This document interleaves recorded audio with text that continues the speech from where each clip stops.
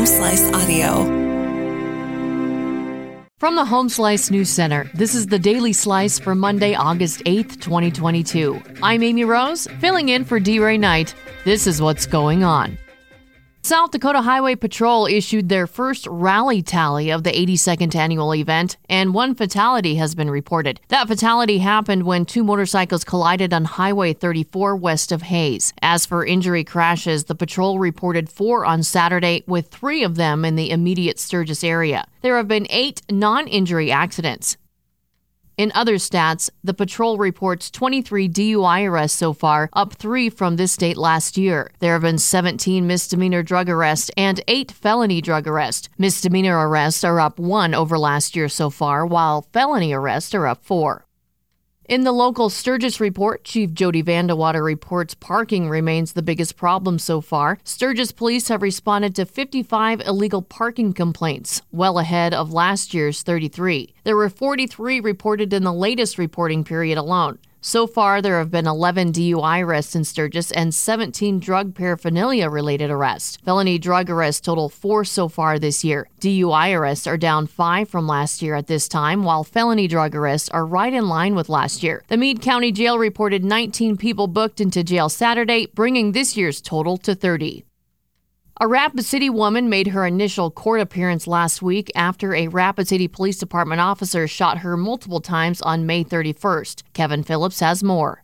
32-year-old Shania Watkins appeared before Pennington County Magistrate Judge Scott Bogue to address a criminal complaint accusing her of aggravated eluding. It's a Class 6 felony. Court documents say Watkins led police on a low-speed chase on May 31st that ended after officers used a tactical maneuver to try and stop the vehicle. During that tactical maneuver, Watkins spun and allegedly drove in the direction of the officer. That's when an officer fired several shots at the vehicle, striking the driver several times. The judge set a personal recognizance bond on the condition that Watkins participate in the 24/7 program, and that requires drug testing. If convicted, she could face up to 2 years in prison and have to pay a $4,000 fine.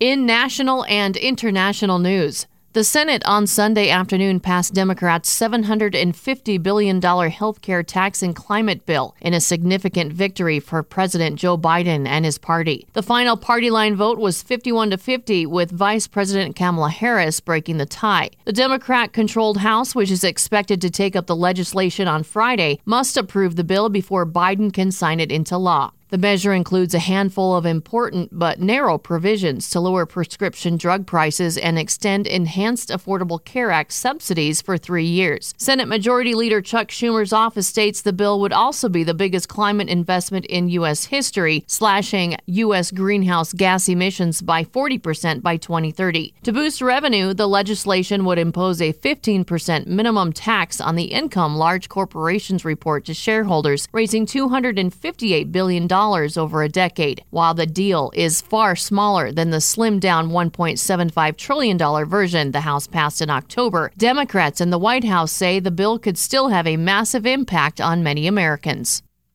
Another wave of airline cancellations and delays was felt across the U.S. over the weekend. Kevin Phillips has the details.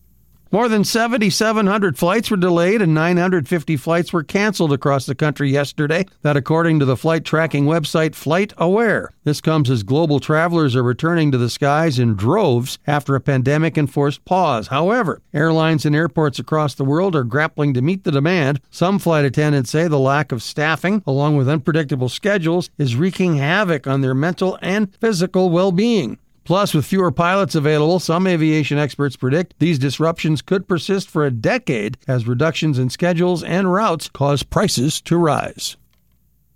The school district in Uvalde, Texas, the site of a school massacre in May, is looking for an interim police chief as Pete Arredondo awaits his termination hearing, according to a report. Arredondo was placed on an unpaid leave following his highly criticized handling of the shooting at Robb Elementary School on May 24th, in which 19 children and 2 teachers were killed. Officials have said Arredondo was the on-scene commander during the shooting, but the chief has disputed that, saying he did not believe he was in charge. Separately, the community's school board president confirmed the district has zeroed in on a property to replace Robb Elementary. The community's superintendent also reaffirmed students will not return to the campus because many are still traumatized by the violence.